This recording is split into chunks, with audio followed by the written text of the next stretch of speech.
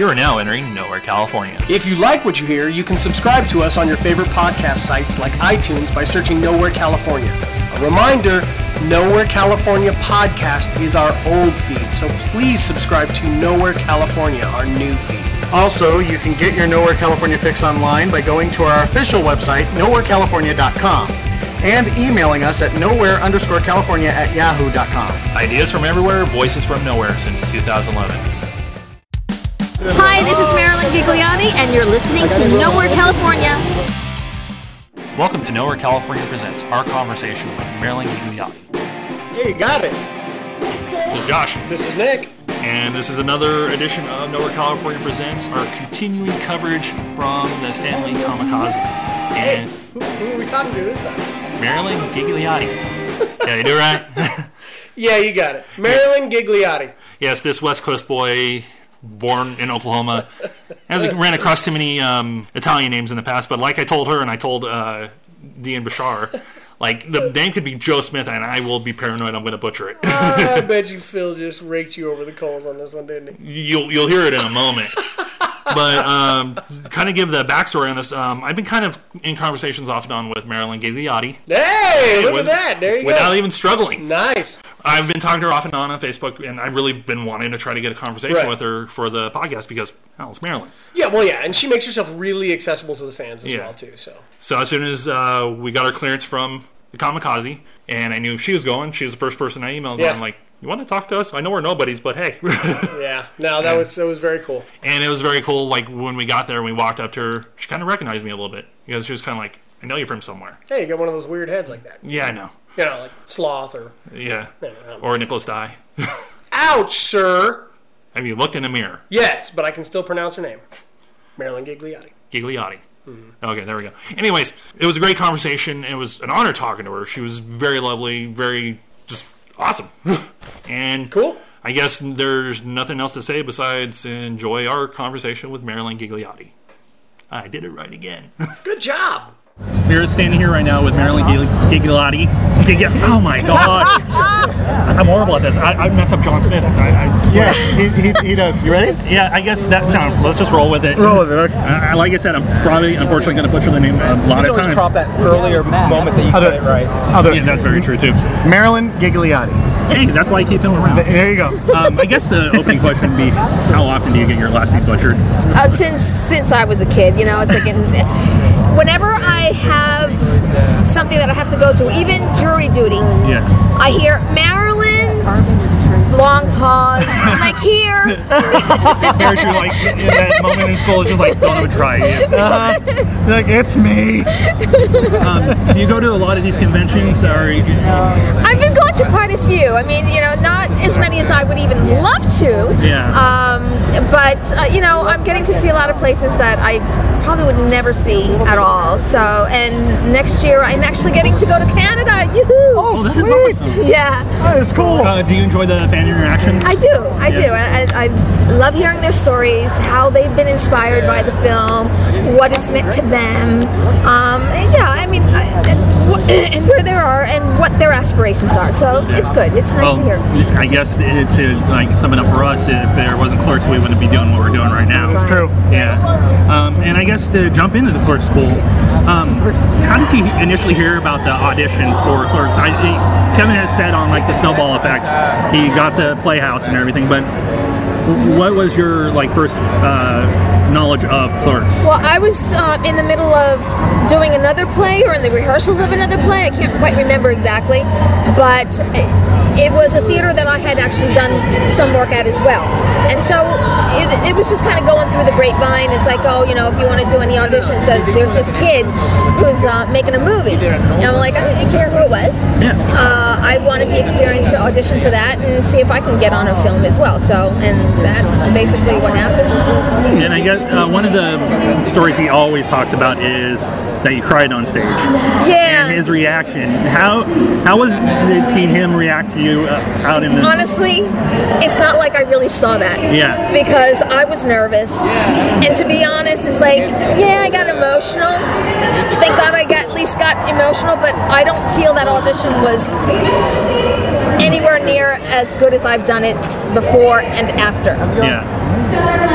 So, yeah, I mean, I was able to get some emotion, but it felt very forced for me. Yeah. So, I mean, thank God for that, though. That at least, you know, it drew some attention for me. Exactly. And I noticed on your IMDb career list, you do a lot of independent films. What leads you into these roles? Is there something that you always look for with the cast and crew or the script, or what leads you to deciding, yes, I want to be a part of this movie? Definitely the script, and knowing the people that I've worked with as well, as far as the independent films that I've done. Like both of the sci-fi films that I've done have been with Neil Johnson. I had seen his work. I love the way he puts together his scripts and his movies, and he makes it very effortless to be able to work on set. There's no hurry up and waiting or anything like that. And it's always like a nice small group of people just really all there for the same thing. Yeah, and that's the important thing, especially independent sets. Make sure everybody's there for the right reasons. If the one person's not there for the right reasons, they stick out like a sore thumb. But yeah, I mean, I'm very happy with a lot of the independent films that I've done, because also it's maybe not a supporting, lead character, but it's a supporting that has enough, I guess, juice to the character. There you go. Definitely. Yeah, juice. I like that. And it's been able to really show strength and the growth, I think, for me. Exactly. And when you make the decision to choose a role, what is the process that you take when you want to develop the character? For me, it's like, you know, you look at those lines, and for me, looking at those lines, it's like, oh God, okay, I gotta memorize all these lines. That's a scary thing for me. It's like my memory's terrible. Yeah, I am. He'll be off book. He does a lot of theater work. Oh, okay. And he'll be off book before like half of the. Yeah. Once you get the lines down, you can have more fun with the character. Yeah, that's my experience, you know? Well, and when I'm not sitting down and memorizing those lines, when I'm just going about doing business at work or whatever, I'm thinking about the character, and that's when I'm thinking about, well, what makes her tick? Why is she, you know, what's going on during that scene? And that helps the memorization process for me. Yes. Yeah. I'm with you there. And I guess continuing with the theater subject, with film and theater, is there one that you prefer more than the other, or is it kind of a hand in hand? It's a hand in hand for me, anyway. I mean, and there's different reasons why I love them both.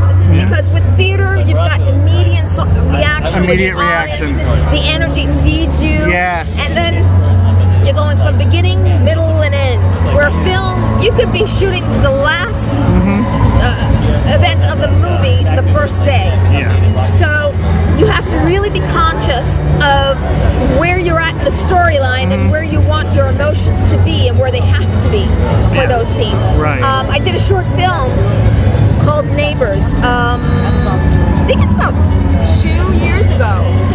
And there was one scene where once I was done with it, I was like, gosh, you know, I needed to be a little bit more emotional during this scene. But that was the first scene that we shot, and I'm supposed to be all worried about my daughter, and even though I was worried, I just felt like there had to be a little bit more to it. It's kind of hard to get to the build, like when you're in a stage production. If you let the emotion build naturally as the production goes on. But if you're filming out of sync, which most films do, that can be very challenging. And I think I see that's exactly what you're talking about there. And the one thing that I really like about Kevin as well, it's like, I mean, I don't know that he's done this with all, but more than likely he probably has. He has a rehearsal process. Yeah, he's very notorious on that. And I was like, you don't really get that. Blocking is rehearsal in most other films. Yeah. Right. Or they'll have a table read before they start filming. Yeah. Exactly. Not the same thing as a rehearsal. No. Yeah, but you get an idea. In the same vein as Kevin, like you're talking about, he brings them into the house and just goes, okay, let's do this. Yeah. Also, too, you've talked about a little bit on your Facebook doing audiobook narrations. How did you jump into that world? You know, just looking for another avenue to pay the bills. Good way to do it. Cool. And David H. Lawrence, the 18th, I think it is.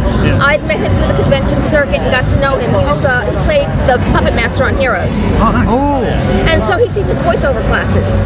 And so I got to know him, and one of the things that he teaches is about how easy it is for people to get into the narration of audiobooks. And so that's how pretty much I got started. Well, that's awesome. I mean, I wish I had more time to sit down to have a little bit more on my library, so to speak. Yeah. But between all the things that I'm usually doing, it's hard because you got to sit down.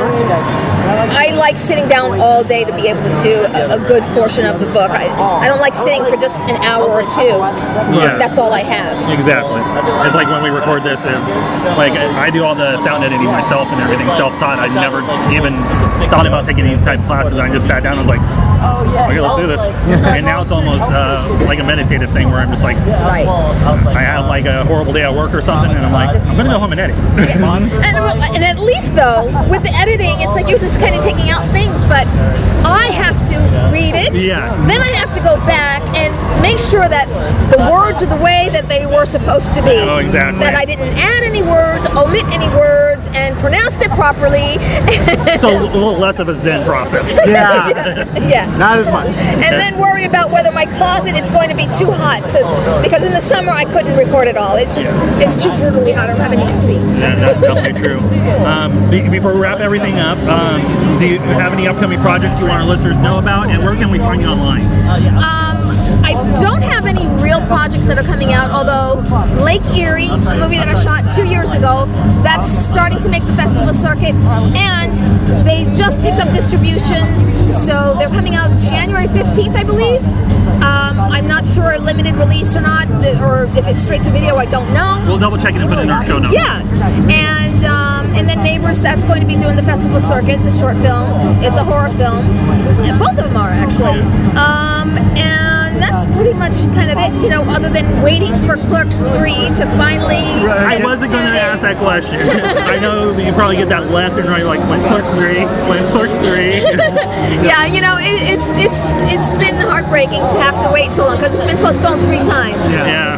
But I'm really looking forward to that, and hopefully I'll get a bone thrown my way from Mallbrats. I don't know. But Awesome. but you can find me on Instagram, Hussein, Twitter, Facebook. That's awesome. And mentioning Clerks again and everything, with our show, we do have a specific end question we like to ask. Okay. And your experience in Clerks is kind of a good answer for it, but what is Marilyn Gigliotti? Did I do it right? No. I'm going to get it right sooner or later. I know it's in my head pronouncing correctly. Gigliotti. Gigliotti.